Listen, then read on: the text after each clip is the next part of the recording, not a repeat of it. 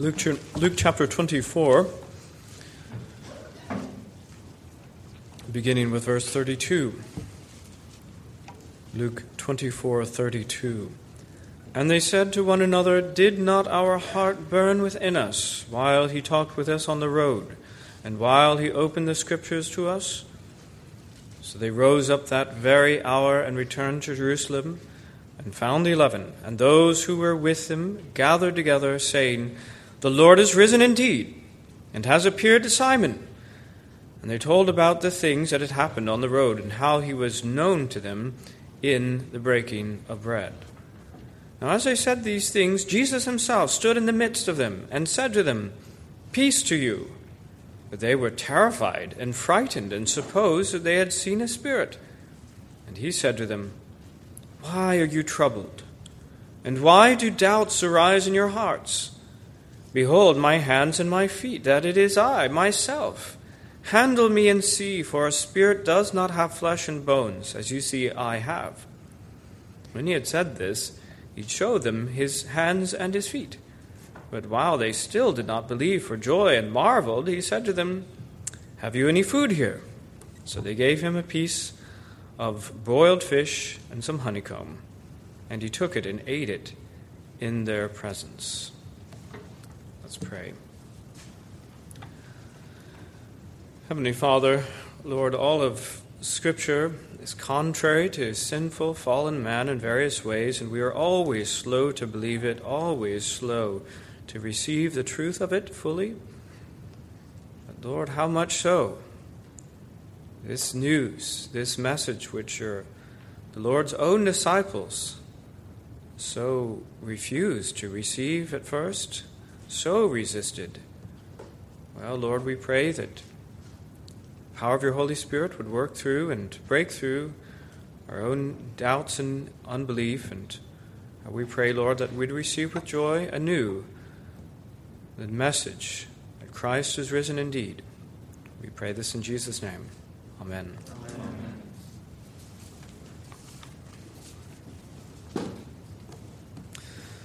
This morning we consider Luke 24, verses 32 to 43. And here the subject is again the resurrection, as we have considered these last couple of sermons.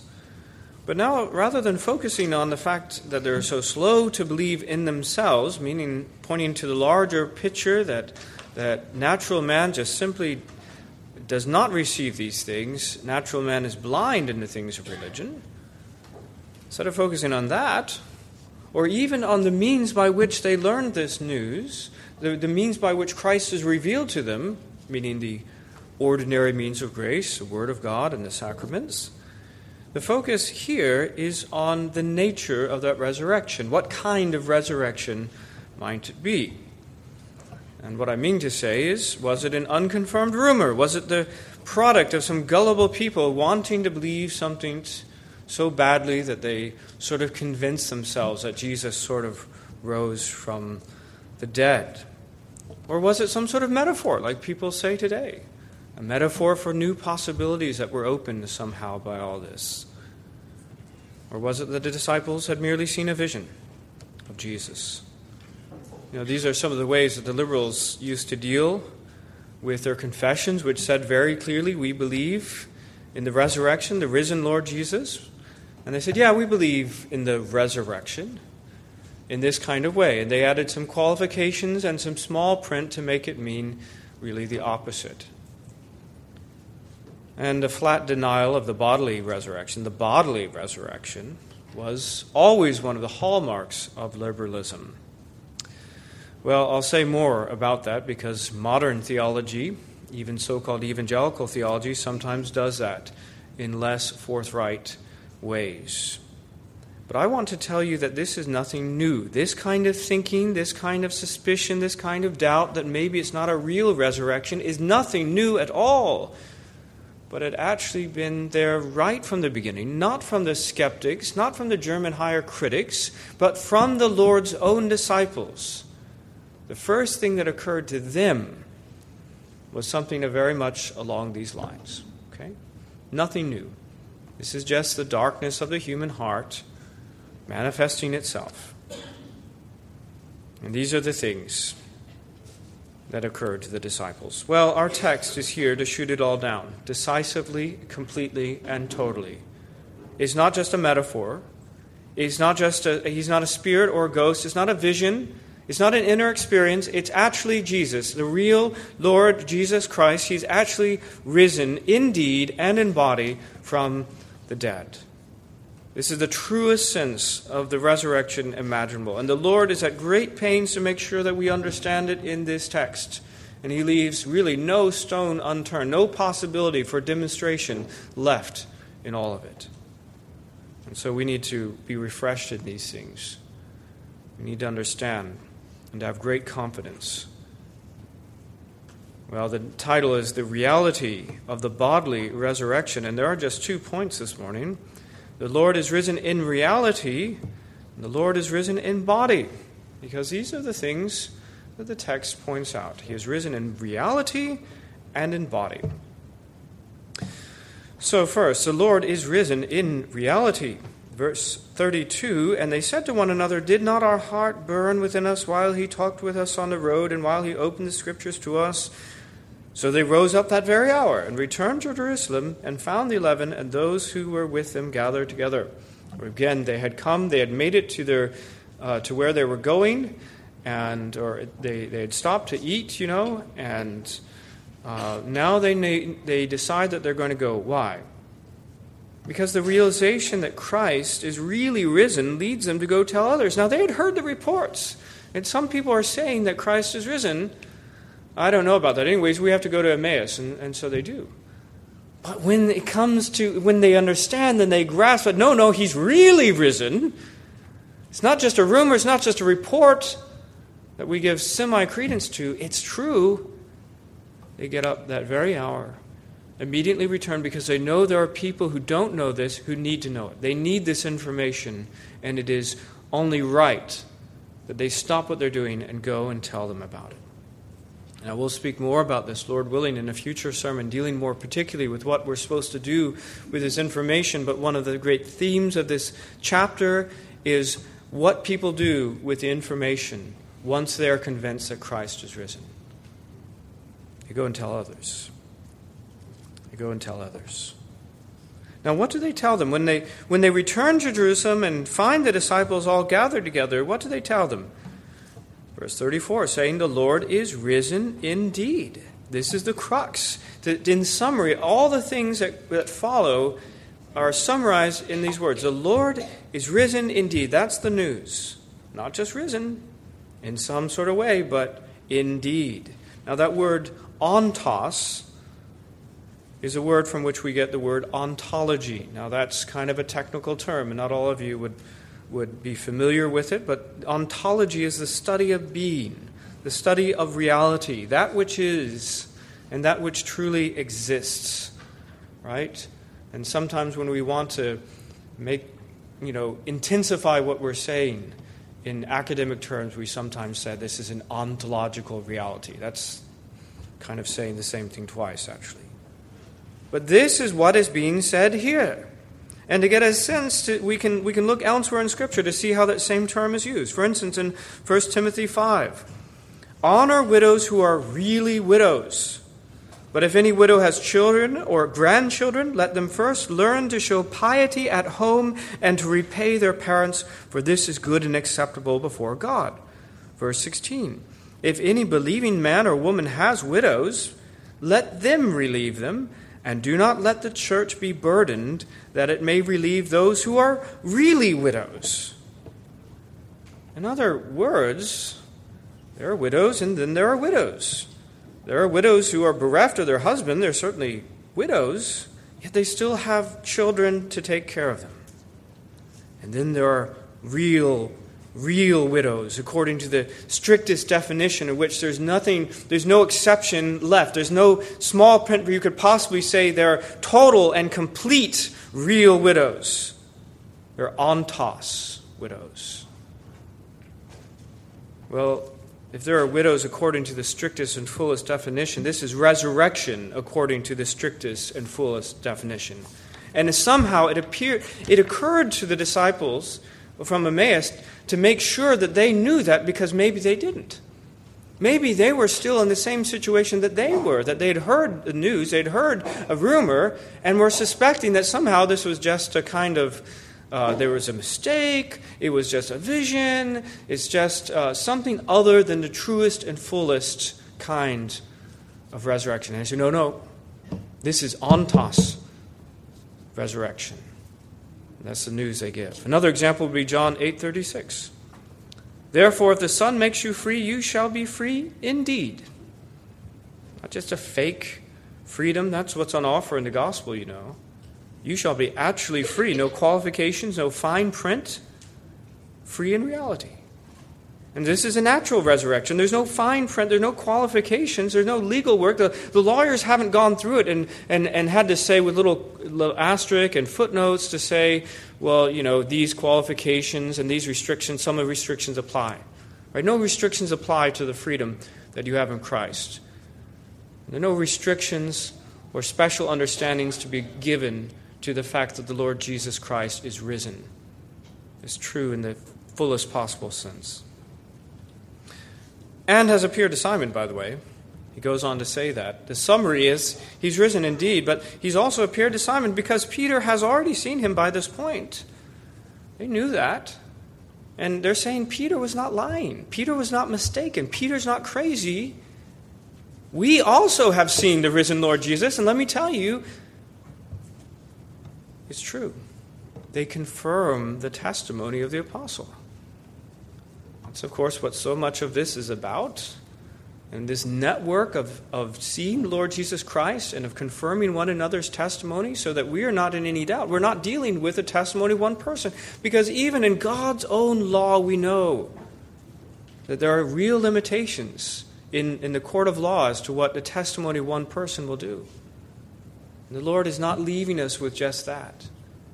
He's making sure that all these stories agree. And in fact, that all these testimonies are confirmed. And one testimony reinforces the other. And in verse 35, they told about the things that had happened to them on the road and how he was known to them in the breaking of bread. Because even though the point is the reality of the resurrection, that's the point which they're mainly trying to get across. Even here, we do not forget how it is that knowledge of this resurrection can reach us. It's through the means of grace, right? So they're saying, look, you guys have heard the report. Peter's actually, seen him. And we have seen him too, actually. But let's be clear that the way that knowledge really came home to us, when we really understood this is ontos resurrection, he's really risen, that was made known to us in the means of grace. That little point was made known to us in the breaking of bread. And so it's not merely a confirmation of the testimony. It is pointing us to how that knowledge is going to be known for them and for us. The means of grace. Now all of this is before Jesus appears. But we come now to the second point. The first was, again, that the Lord is risen in reality. The second is that the Lord is risen in body. In verse 36, now as they said these things, Jesus himself stood in the midst of them and said to them, "Peace to you." Now, I'll just stop before we go any further and say that this is the Lord's heart towards his people. Many other things he could have said. But the very first thing he does, already knowing what's going to happen, already know what kind of response and reaction there's going to be, is to say peace. His desire is that they would have peace. And friends, this is why he came to earth in the first place. Because there was no peace for his people. No peace in this world, no peace in eternity, because they had made themselves enemies with the living God, bringing upon themselves the wrath of God for their sins. There was no peace. False prophets had come before and said, "Peace, peace," but there is no peace. But then the Prince of Peace came, proclaiming the truest peace through himself as he laid down his life an atoning sacrifice for his people, and there is a way of peace that is open. And when the risen Lord Jesus Christ appears to them, he comes in peace and he says, "Peace to you." But strangely, they don't have peace at the moment, as I mentioned. In verse 37, it's amazing, their response. But they were terrified and frightened and supposed that they had seen a spirit. They are not expecting to see someone alive. Still not. After all that they'd heard, they're not expecting to see Jesus alive. And when they see, they remember that he had been put to death. Most of them had seen his dead body, if not all of them. And then they see him alive. And they're terrified at it. They're terrified, supposing that they had seen a spirit. There is Jesus speaking to them, but they are so convinced. Please remember this. These are not gullible people who are doing anything they possibly can to find some idea of constructing that Jesus was risen because they were expecting it, and they've got cognitive dissonance, and when the resurrection didn't happen, then they have to kind of make up that he's risen. No, when the actual risen Lord Jesus Christ stares them in the face, they don't believe it. They think that they've seen a spirit. That's what comes to their minds. They think it's impossible. This must be a ghost. And Jesus knows this and asks them in verse 38, why are you troubled? Why do doubts arise in your hearts? I told you I was going to be risen. I told you more than once. You know who I am by this point. All things are possible. I've told you that with the Lord. And he says in verse 39, after rebuking their unbelief in a very gentle way, why are you troubled and why do doubts arise in your heart? Because there's no good reason for them. Verse 39, behold my hands and my feet, that it is I myself. And I'll just stop right there. I myself. Right? Not a vision, not a ghost, not somebody who kind of looks like me, not some sort of transference or any of these kind of things at all. It's me, myself. The same one who left you a few days ago, I'm back. Here I am. And look, behold my hands and my feet. Handle me and see. You remember, as the Lord appeared to Mary, the Lord, she of course came to lay hands upon her risen Lord, and the Lord said, don't handle me quite yet. But now that privilege is given to the disciples, and the invitation is given, go ahead and touch me and see. It's an amazing privilege. It's an amazing condescension that the Lord gives to them. He ought to say, I told you, then that should have been good enough. I sent the angel, and that should have been good enough. I sent reports to you from the women, and that should have been good enough. What is wrong with you people? And he says, go ahead. Handle me. Touch me. Experience. I don't want you to be in doubt. I don't want you to be troubled. I want you to know for certain. And the invitation is for you. And my sadness is sometimes that I speak to people about the resurrection and I invite them, please, look, if you have any doubts, let's talk about it. If there's any kind of argument against the resurrection, let's explore it because we have nothing to hide. And sometimes people just kind of recoil because they actually prefer to keep some doubt rather than to take up the invitation. And friends, if you have any doubts about the resurrection, it is not the Lord's fault. This Lord is saying, touch me. Go ahead, I invite you to explore and to bring light, to open the doors, to open the windows upon that doubt, and it'll flee away. So if you want to keep it, that's up to you. But it's not because the Lord has not provided evidence before you. Behold my hands and feet. What is he saying there as he tells them to touch him? Why is he pointing out his hands and his feet? Because they saw the nails go through his hands and his feet. And those holes were still there. And he's pointing that out. It's not somebody else that looks like Jesus. It's the same one that was crucified and is now alive. And when he had said this, by the way, he says, handle me and see, for a spirit does not have flesh and bones as you see I have. I'm amazed at that language. He says, look, I know you think I'm a ghost, All right? But you have to see, I have flesh and bones. And when he had said this, he showed them his hands and his feet. Right? Now, we know that he actually did more than merely show them, because we have John chapter 20 and verse 25 to 29, which I'll read. The other disciples therefore said to him, this is speaking to Thomas, we call him Doubting Thomas, we have seen the Lord. So he said to them, unless I see in his hands the print of the nails, and put my finger into the print of the nails, and put my hand into his side, I will not believe. Right? Because the nails were pretty big. They're big enough to put a finger in. The spear in his side was even bigger, and the hole that would have been left from the spear would be big enough to put one's hand in. And after 8 days, his disciples were again inside, and Thomas with them. Jesus came, the doors being shut, and stood in the midst, and said, peace to you. Then he said to Thomas, reach your finger here and look at my hands, and reach your hand here and put it into my side. Do not be unbelieving, but believing. And Thomas answered and said to him, my Lord and my God. Jesus said to him, Thomas, because you have seen me, you have believed. Blessed are those who have not seen and yet have believed. You see, the Lord was so good even to Doubting Thomas. Look, friends, we call him Doubting Thomas, but he didn't leave that room, that incident, still in any kind of doubt at all. Because all avenues of doubt, any possibility, any shred, and keep in mind what the human heart is.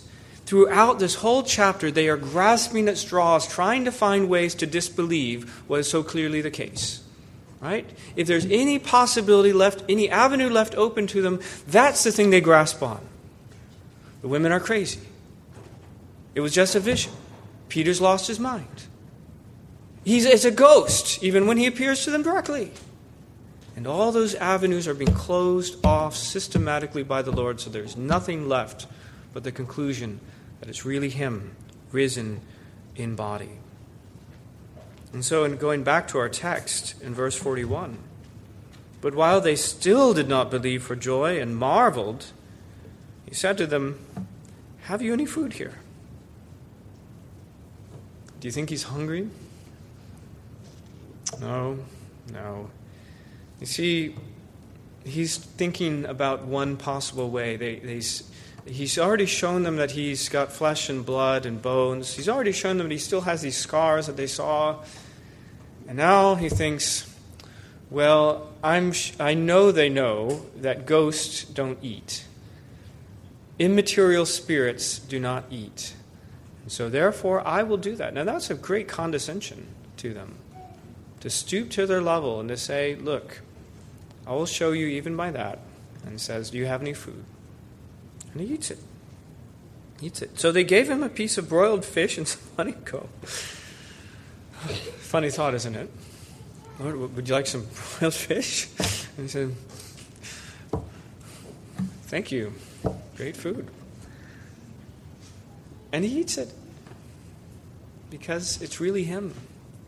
He's really alive. In body, as well as in soul.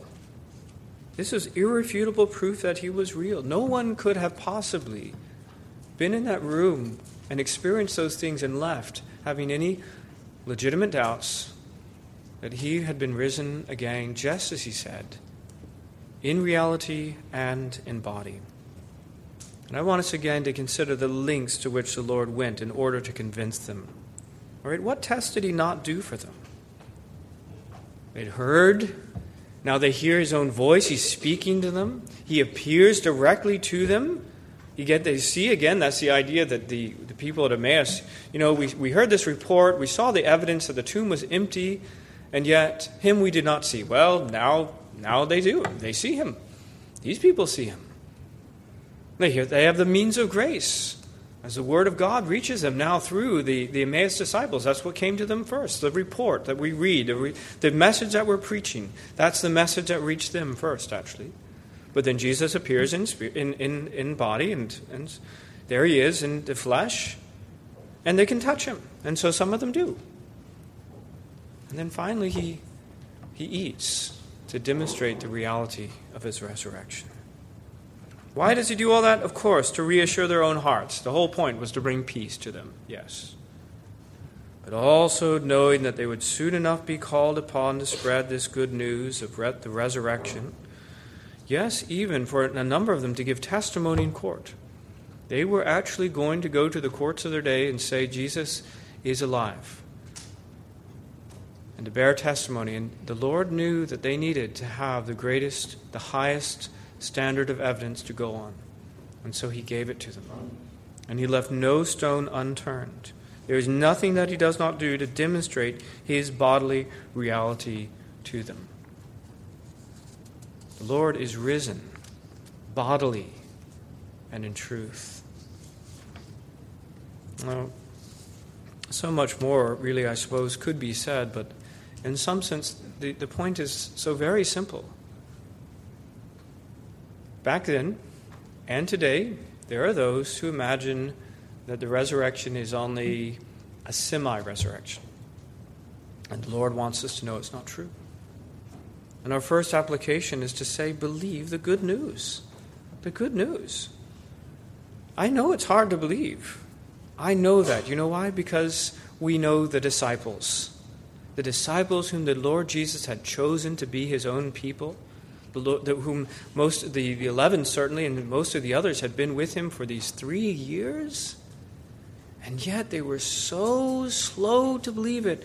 And as it were, it came in stages, that they received some little part of it. Maybe there's a glimmer of hope, and they thought, well, maybe it's possibly true in one sense, but actually the rest of themselves were fighting against it and looking for some shred or some small print to say it's not a real resurrection. It's nice that the Lord may be risen, but of course he wouldn't actually be in the same body.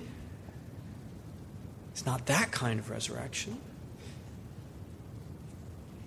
Well, friends, if there's been some doubt in your heart, I want you to know that there's no need. You don't have to hang on to that doubt. If you want to, unfortunately, I can't stop you. The Lord can, of course. I can't stop you. And if that's your intention, is that I have these doubts and nobody's possibly going to ever disabuse me of them, then you carry on as you are. But if you have any sincere desire to receive the truth and to be free of those doubts, I want you to know that there's nothing that the Lord could have done more to demonstrate to his people and to us forever that he really was alive. And in fact, the slowness of the belief of his disciples was only of great benefit to us. What if they had been so ready to believe? Well, that would have been good for them. And the very moment they hear any rumor that he's risen, oh yes, he is risen. Of course he is. We knew that he would be. He said that he was going to be. We wouldn't have the opportunity for all these various proofs. But in God's providence, we have them. And there is nothing more real in this universe than the risen Lord Jesus Christ. Believe that and be saved. That's the gospel. Second, I want to just say something about our interaction with compromised theology and the sort of thing that you're going to hear. Sort of thing our young people hear in RE classes, for instance, because the scholars, the so-called scholars of the world, are just like the disciples, only worse. Because they know these things that the disciples eventually knew. Yet they still choose to disbelieve in the bodily resurrection. And so popular theology of our day still does that in various ways. I'll just quote a paper that I wrote dealing with this particular modern theologian, very, very popular, hugely influential, and lots of our most famous evangelicals draw from this theologian. Well, he says, according to what he says, Paul, quote, saw, and it's in quotation, saw Jesus, the Lord, in 1 Corinthians 9. But this, quote, seeing evidently took the form of an inward experience. Quote, it pleased God through his grace to reveal his Son in me. You see how he's twisting his words. So he's saying that's just an inward experience, and that's the way we're supposed to understand it. We ought probably to imagine the women's experience of Christ at the tomb and the disciples' experience in Galilee as being not very different than this. It's not really see him, but there was some sort of inward experience. And this man can at times use language like historic as opposed to historical. Watch out when you read. Is there any difference between historic and historical? If you're trying to be slippery and slimy and not be forthright, yes, there is.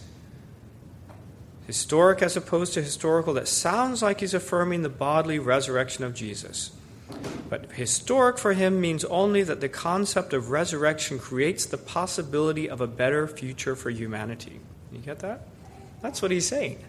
That the historic resurrection of Jesus only means, not that he really rose, but it's created wonderful possibilities for the future of humanity. How about that?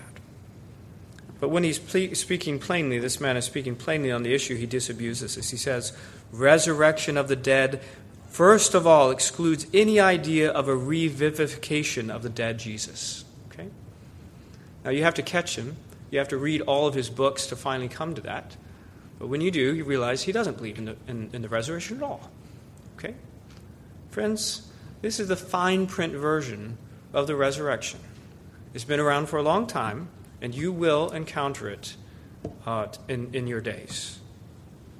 Now, if somebody wants to make up a religion, a play religion, a fake religion, in which Jesus' resurrection wasn't real and bodily, they can do that if they want. But I want us to be very clear that that has nothing to do with biblical Christianity. There's biblical Christianity and fake religion, and those things are very different. Biblical Christianity excludes, talking about excluding any possibility, it excludes any possibility of anything less than a fully real bodily resurrection of the Lord Jesus Christ. If you want to have some religion apart from that, well, you can, I suppose. But you have to understand that this message that we preach has no other possibility than a really risen, bodily risen Christ. Thirdly and finally, let me just say that we should witness, we should testify about this. We're going to say more about it, Lord willing, in a future sermon, but we can't forget that we have information that others need to know. In fact, over time, we sort of have more information. We have it at a higher level. We have it at a deeper level. And maybe we receive the report, but maybe now we understand, wait, he really, really is risen. Do you understand that? Do you know? Jesus, I'm sure you've heard about this, but no, he really is risen. He's there. He still has the scars. He's alive. He's breathing. And we need to tell people that. And there ought to be some urgency. We know that sadly sometimes it becomes old news to us. But how I pray that we would be reinvigorated with the wonderful truth of the resurrection, and that we'd have some beautiful urgency to go tell people about that. Let's pray.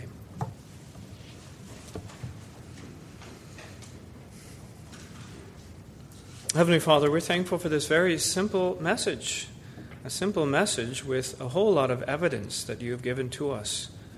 And we have no reason left, we have no avenue to pursue, to imagine that the Lord Jesus Christ isn't truly risen in body as well as in spirit.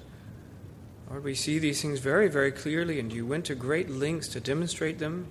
And you even used the sinful unbelief of the disciples in order that we might have more information, more data, more evidence to go on. And Heavenly Father, having done all this, how we pray that we would at least receive these things, that you would do away with all doubts in our hearts. The light of your word and the Spirit would come upon us, and this realization that these disciples on the way to Emmaus, they finally had, no, the Lord is risen indeed. These things would dawn upon us as well, and that we ourselves would have joy and peace, and that we would gladly tell others this most important information. We pray this in Jesus' name. Amen. Amen.